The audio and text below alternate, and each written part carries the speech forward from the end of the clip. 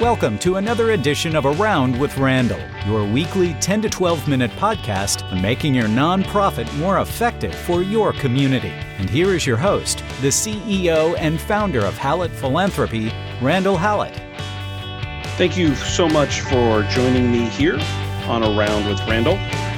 We're going to try something new. This is the first of a 4-part series on the different aspects in nonprofit work for a gift officer in the donor cycle.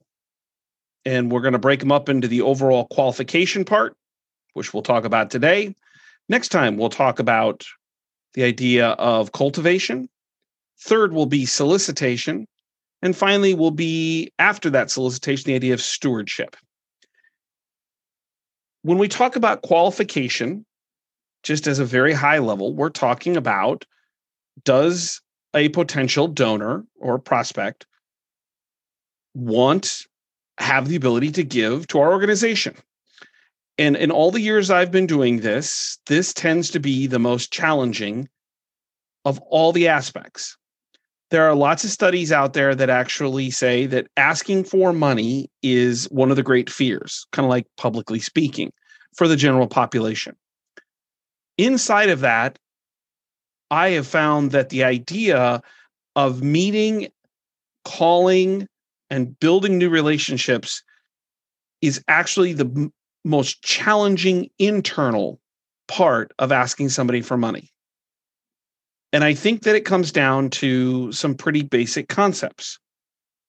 I think that there is such a fear of rejection, particularly in younger gift officers, that they tend not to want to make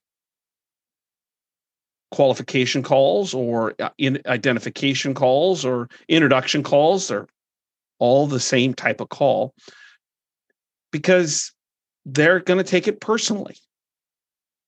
There's this thought of rejection. And if we look at the science behind rejection, there's reason to understand why this is probably true. So let's just talk about some of the statistics. Rejection actually piggybacks on this idea of pain, equivalency of physical pain. That when they've done functional magnetic resonance imaging, fMRIs, it shows that the areas of the brain are activated in the same way between emotional and physical pain. It hurts. It's not imaginary. And there's actually a drug they've actually been able to find, think about this, that reduces this idea of the social or emotional pain. It's Tylenol. It dulls that part of the brain where pain is felt and known.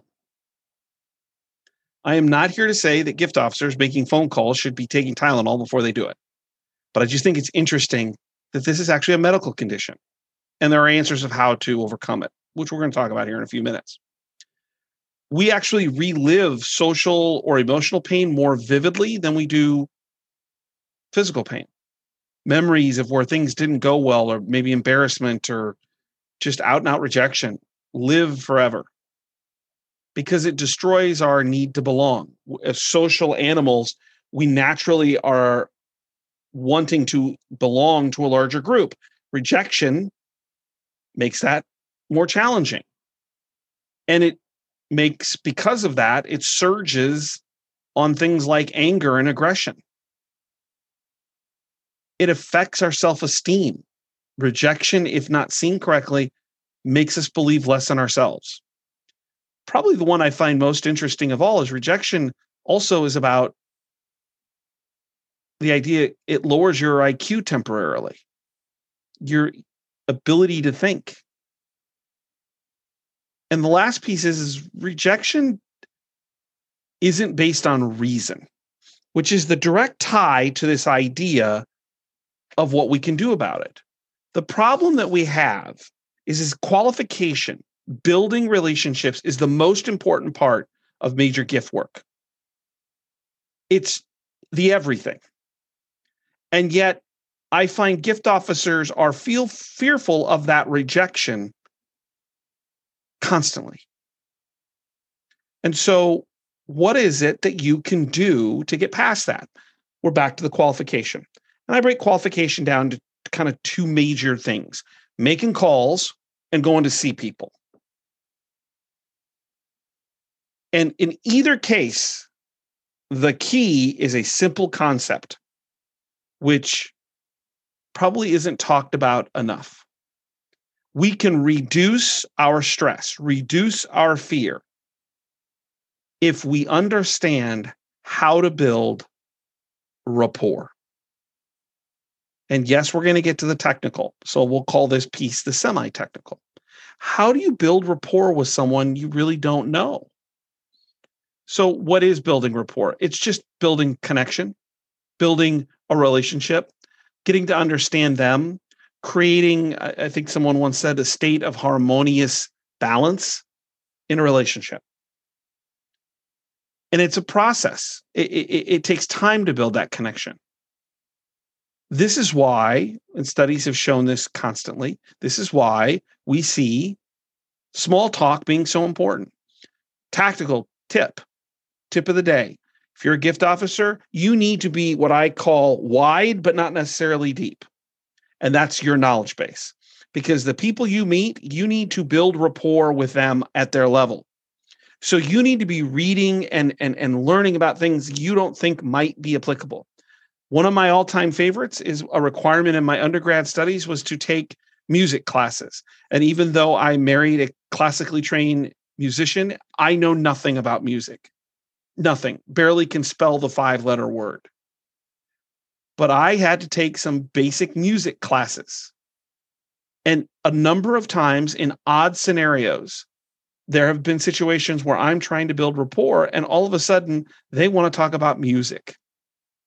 And either I have my wife to fall back on and talk about her experiences, or these classes that I didn't think had any value in my life at ages 20, 21, and 22.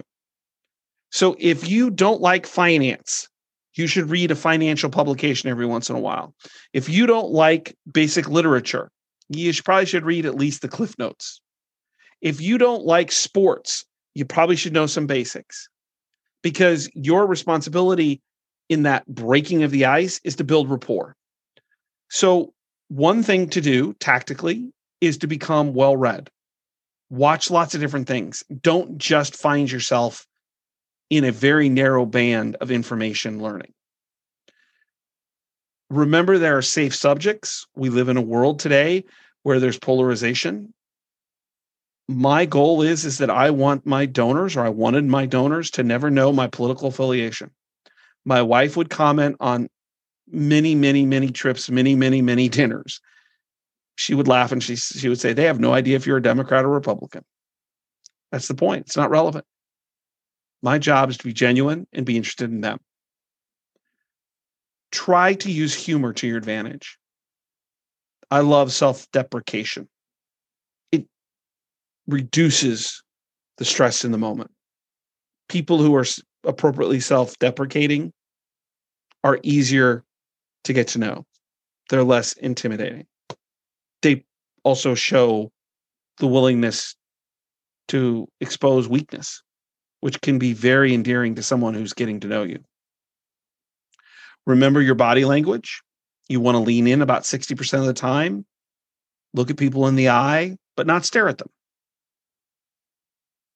And hand gestures and movements are good, but they can't be ginormous. They have to be appropriate. And show empathy. Show that you care for them as a person.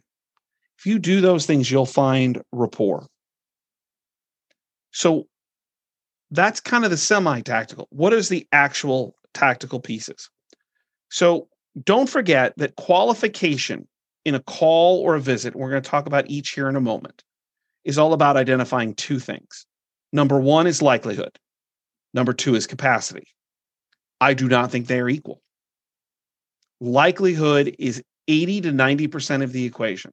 Are they likely to want to do something in support of the organization you represent. I once spoke to a very large university, to the entire fundraising advancement division, and asked the question, would you rather have capacity or likelihood? And almost everybody answered capacity. And I said, give me 10 minutes and show you some data, and then let's ask the question again. We are more likely to be successful, to have less rejection and more success that we can embrace and feel great about, if we worried more about the people that want to engage with us than just who are the richest people. And I've talked about it on previous podcasts. We are addicted to wealth screening. Find a way to do likelihood screening. Who are the people who are the most likely? But you still have to have both. Depending on your place in the organization, if you're a principal gift officer, do they have the capacity to make a $500,000 or $1 million gift? If you're a major gift officer, can they make a gift of $5,000 or $10,000 or more? If you're an annual gift officer, can they make a gift of $100, $250, $500?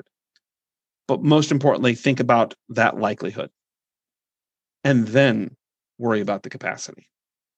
So the ultra tactical, if you're going to make phone calls, have a thick skin.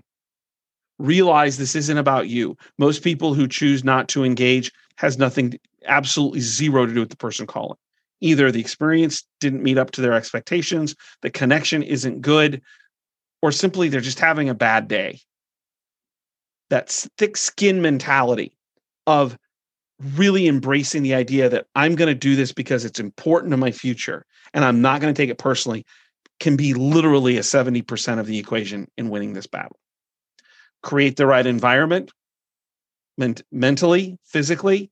Can you lock yourself down so there's not a lot of distractions? Because most likely gift officers will want to do something else. Can you schedule time to ensure that you're going to block time to do this right now? And lastly, even when you're on the phone, smile. Your voice changes when you smile. You become more likable.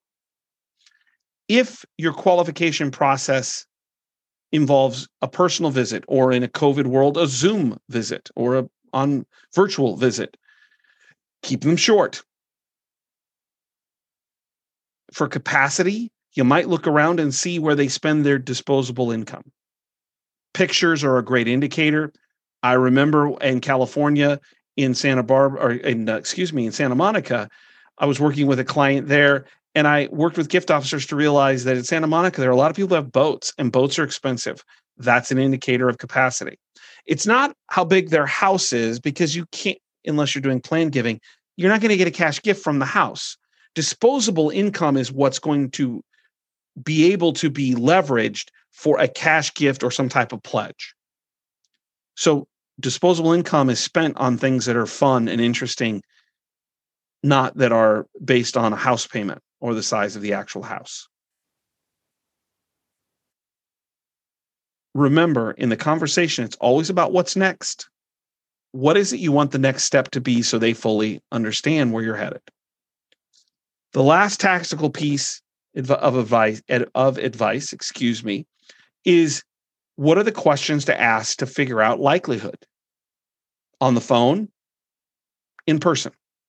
And let me give you a couple. Is this something you would be interested in? After you talk about why the organization is doing what it is, ask the question.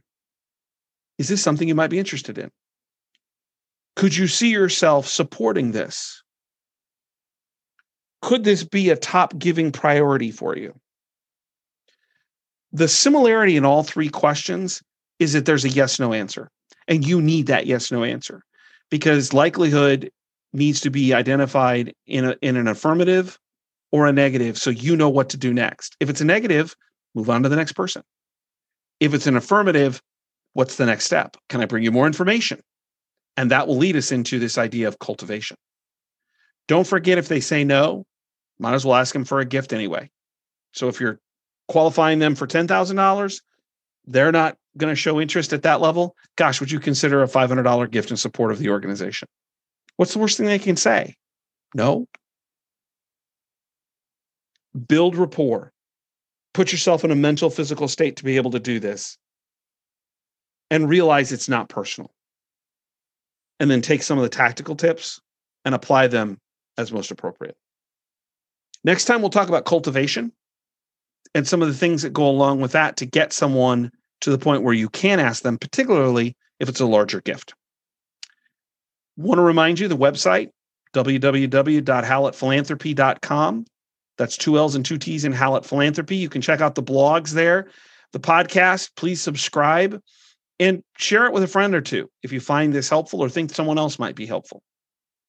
And lastly, if you want to email me, you think this stinks or there's a problem, my homage to Clark Howard, Reeks, REEKS at hallettphilanthropy.com, or you have a recommendation for the podcast. That's podcast at hallettphilanthropy.com. It's a noble profession. I end every time because I really, truly believe it. I get up every morning thinking, how lucky am I to do what I do? I hope you feel the same way. You are making a difference for people who are in struggle in life right now or have a small part of their life that's a struggle. Nonprofits fill holes in communities to make it better. And I believe that that is so important in our world today. Don't forget my all-time favorite saying, some people make things happen. Some people watch things happen. Then there are those who wondered what happened. I think that in the world we live in one of those three places every moment we're breathing. And the great thing about philanthropy is it's people as a staff in you or a philanthropist who's giving, people who want to make things happen for people who are just wondering what happened in their life. And that's a vocational call. And I hope you feel good about what you did today, what you do tomorrow, the day after, because it is a difference maker. I appreciate your time here, and we'll look forward to seeing you next time with Cultivation on the next podcast on Around with Randall. And don't forget, make it a great day.